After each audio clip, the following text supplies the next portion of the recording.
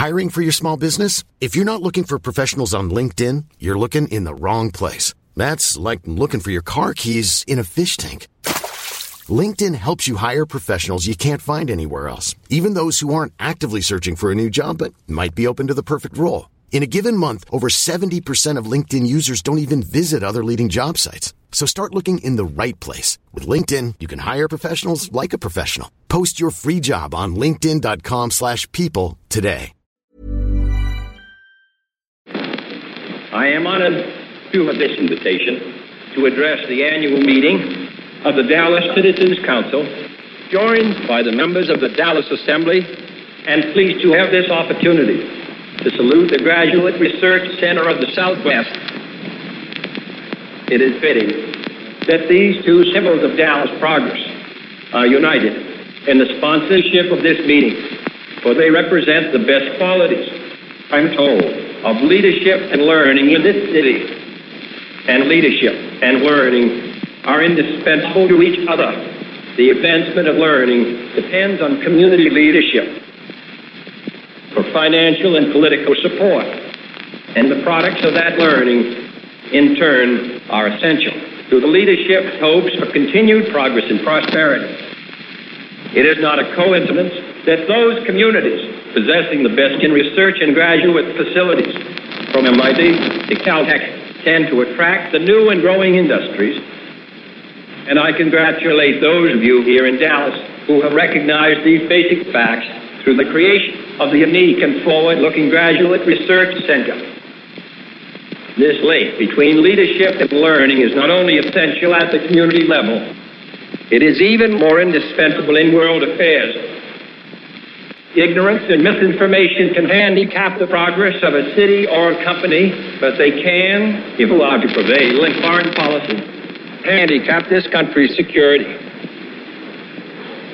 In a world of complex and continuing problems, in a world full of frustrations and irritations, America's leadership must be guided by the lights of learning and reason, or else those who confuse rhetoric with reality and the plausible with the possible will gain the popular ascendance with their seemingly swift and simple solutions to every world problem.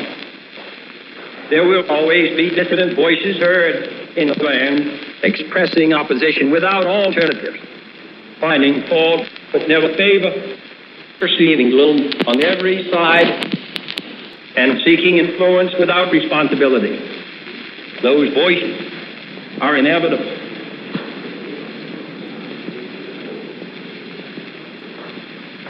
But today, other voices are heard in the land, voices preaching doctrines wholly unrelated to reality, wholly unsuited to the 60s, doctrines which apparently assume that words will suffice without weapons, that vituperation is as good as victory, and that peace is a sign of weakness. At a time when the national debt is steadily being reduced, in terms of its burden on our economy, they see that debt as the greatest single threat to our security. At a time when we are steadily reducing the number of federal employees serving every 1,000 citizens, they fear those supposed hordes of civil servants far more than the actual hordes of opposing armies.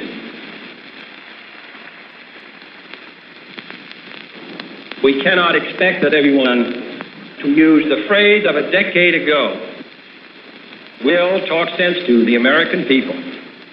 But we can hope that fewer people will listen to nonsense.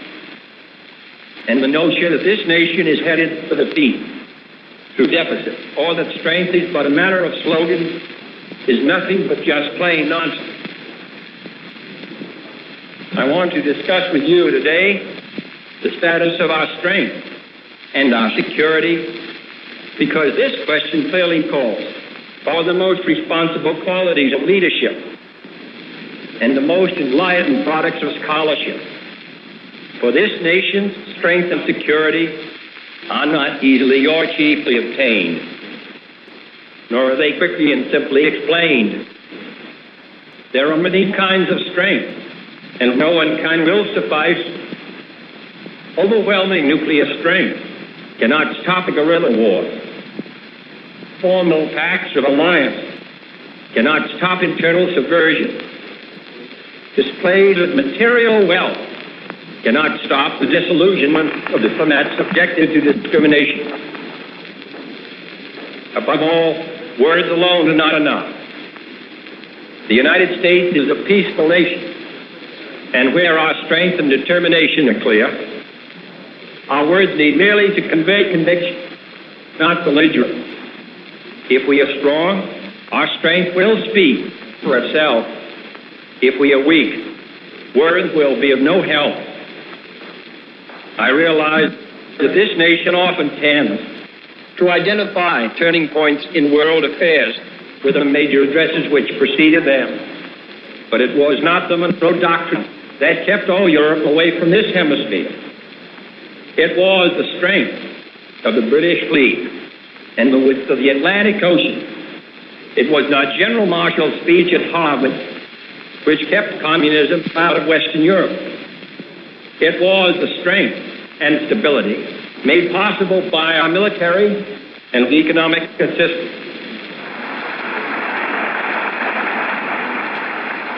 In this administration, also it has been necessary at times to issue specific warnings that we could not stand by and watch the communists come out by force or intervene in the Congo or swallow West Berlin or maintain offensive missiles on Cuba.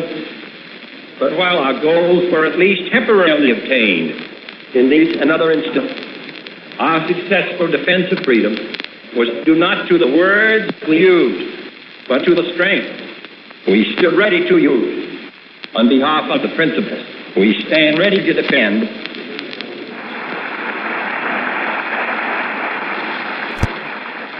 This strength is composed of many different elements, ranging from the most massive deterrence to the most subtle influences, and all types of strength are needed. No one can do the job alone. Let us take a moment, therefore, to review this nation's progress in each major area of strength. First, as Secretary McNamara made clear in his address last Monday, the strategic nuclear power of the United States has been so greatly modernized and expanded in the last 1,000 days by the rapid production and deployment of the most modern missile systems that any and all potential aggressors are clearly confronted now with the impossibility of strategic victory and the certainty of total destruction if by reckless attack they should ever force upon us the necessity of a strategic reply. In less than 3 years, we have increased by 50% the number of Polaris submarines ready to be enforced by the next fiscal year, increased by more than 70%. Our total Polaris purchase program increased by more than 75%. Our Minuteman purchase program increased by 50%. The portion of our strategic bombers on 15-minute alert and increased by 100%. The total number of nuclear weapons available in our strategic alert forces. Our security is further enhanced by the steps we have taken regarding these weapons to improve the speed and certainty of their response, their readiness at all times to respond, their ability to survive an attack, and their ability to be carefully controlled and directed to secure command operations.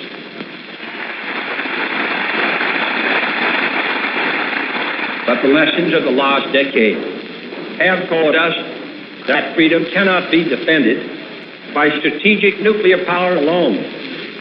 We have, therefore, in the last 3 years, accelerated the development and deployment of tactical nuclear weapons and increased by 60%.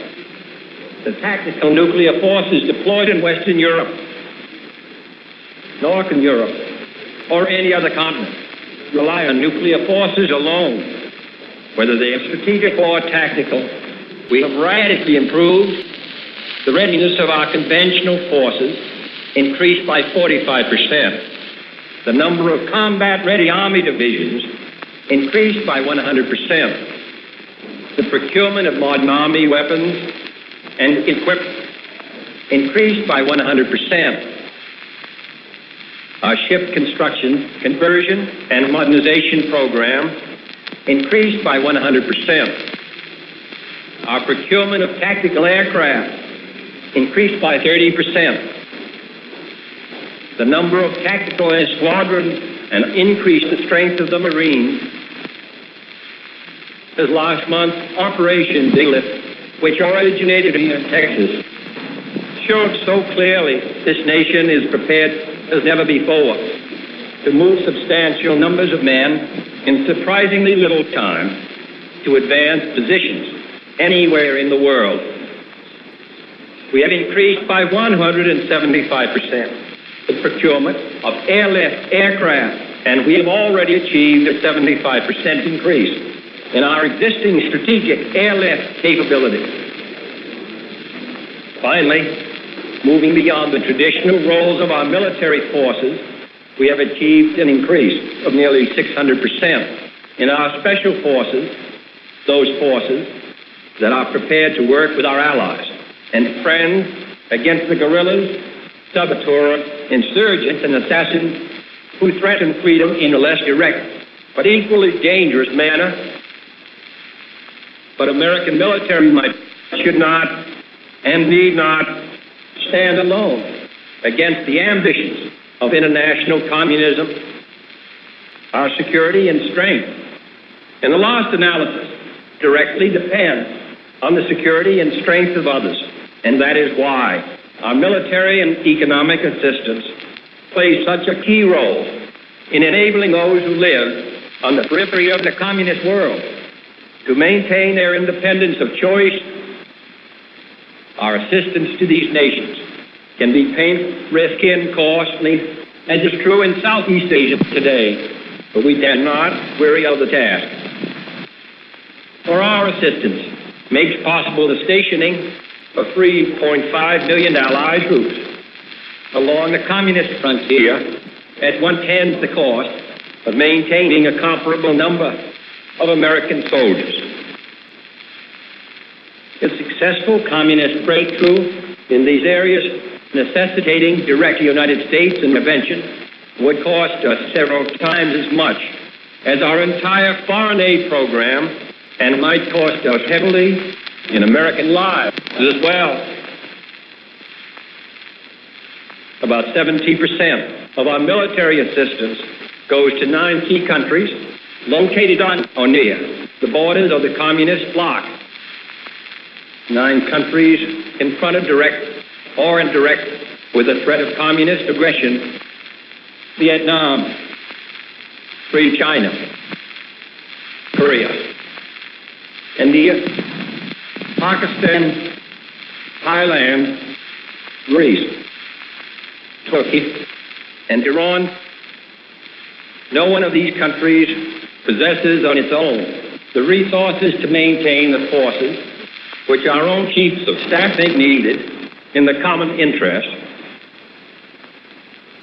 Reducing our efforts to train, equip, and assist their armies can only encourage communist penetration and require, in time, the increased overseas deployment of American combat forces, and reducing the economic help needed to bolster these nations that undertake to help defend freedom can have the same disastrous result.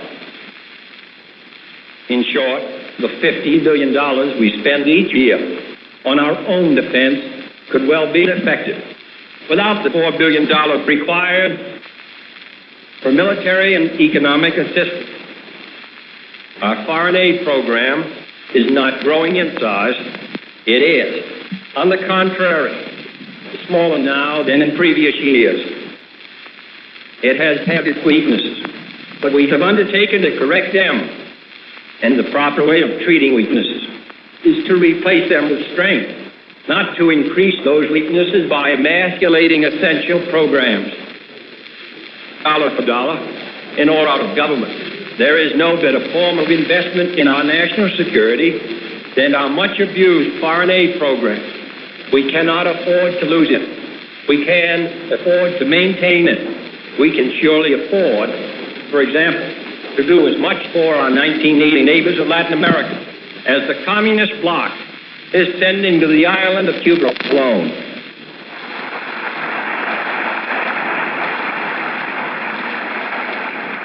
I have spoken of strength, largely in terms of the deterrence and resistance of aggression and attack. But in today's world, freedom can be lost without a shot being fired, by ballots as well as bullets. The success of our leadership is dependent upon respect for our mission in the world, as well as our missiles, on a clear recognition of the virtues of freedom, as well as the evils of tyranny. That is why our information agency has doubled the shortwave broadcasting power of the Voice of America and increased the number of broadcasting hours by 30%. Increased Spanish language broadcasting to Cuba and Latin America from 1 to 9 hours a day. Increased sevenfold to more than 3.5 million copies the number of American books being translated and published for Latin American readers, and taken a host of other steps to carry our message of truth and freedom to all the far corners of the earth.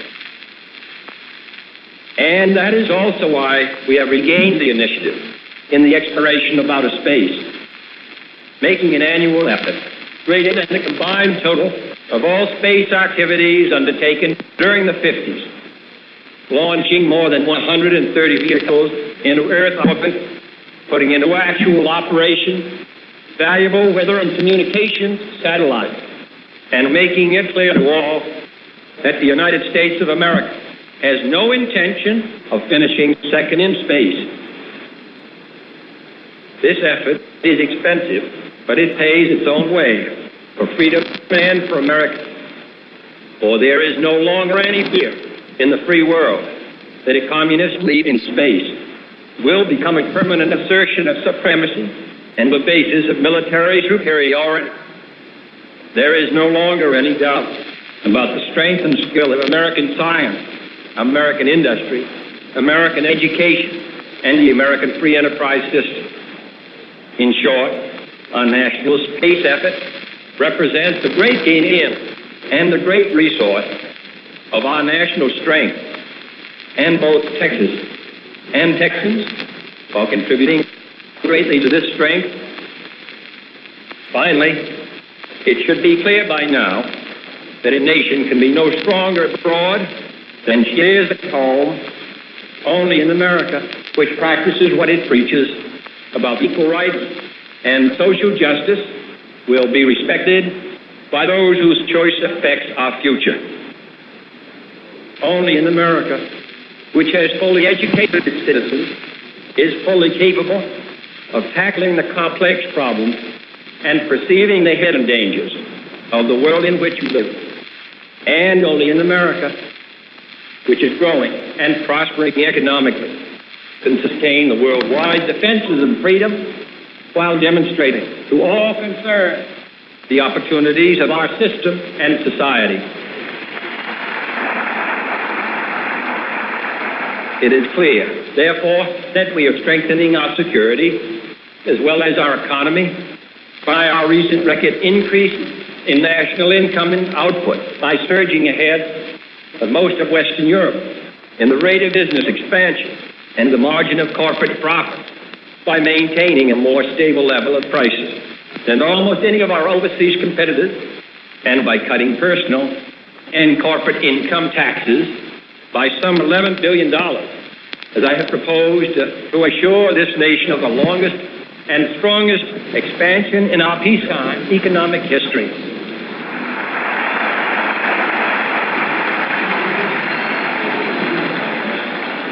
This nation's total output, which 3 years ago was at the $500 billion mark, will soon pass $600 billion for a record rise of over $100 billion in 3 years. For the first time in history, we have 70 million men and women at work. For the first time in history, average factory earnings have exceeded $100 a week. For the first time in history, corporation profits after taxes, which have risen 43% in less than 3 years, have an annual level of $27.4 billion. My friends and fellow citizens, I cite these facts and figures to make it clear that America today is stronger than ever before. Our adversaries have not abandoned their ambitions. Our dangers have not diminished. Our vigilance cannot be relaxed. But now we have the military, the scientific, and the economic strength to do whatever must be done for the preservation and promotion of freedom. That strength will never be used in pursuit of aggressive ambitions. It will always be used in pursuit of peace. It will never be used to promote provocations. It will always be used to promote the peaceful settlement of disputes.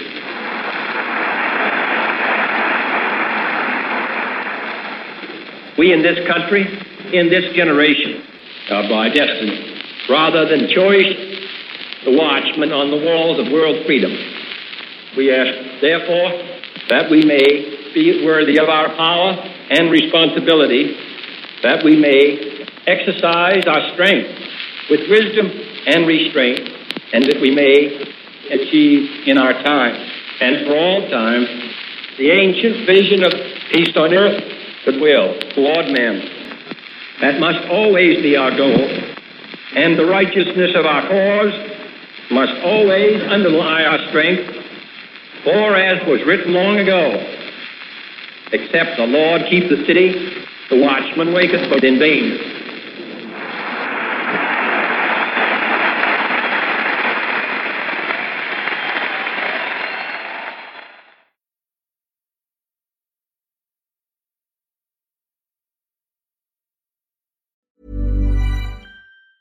Support for this podcast and the following message come from Corient. Corient provides wealth management services centered around you. As one of the largest integrated fee-only registered investment advisors in the U.S., Corient has experienced teams who can craft custom solutions designed to help you reach your financial goals, no matter how complex. Real wealth requires real solutions. Connect with a wealth advisor today at Corient.com. That's Corient.com.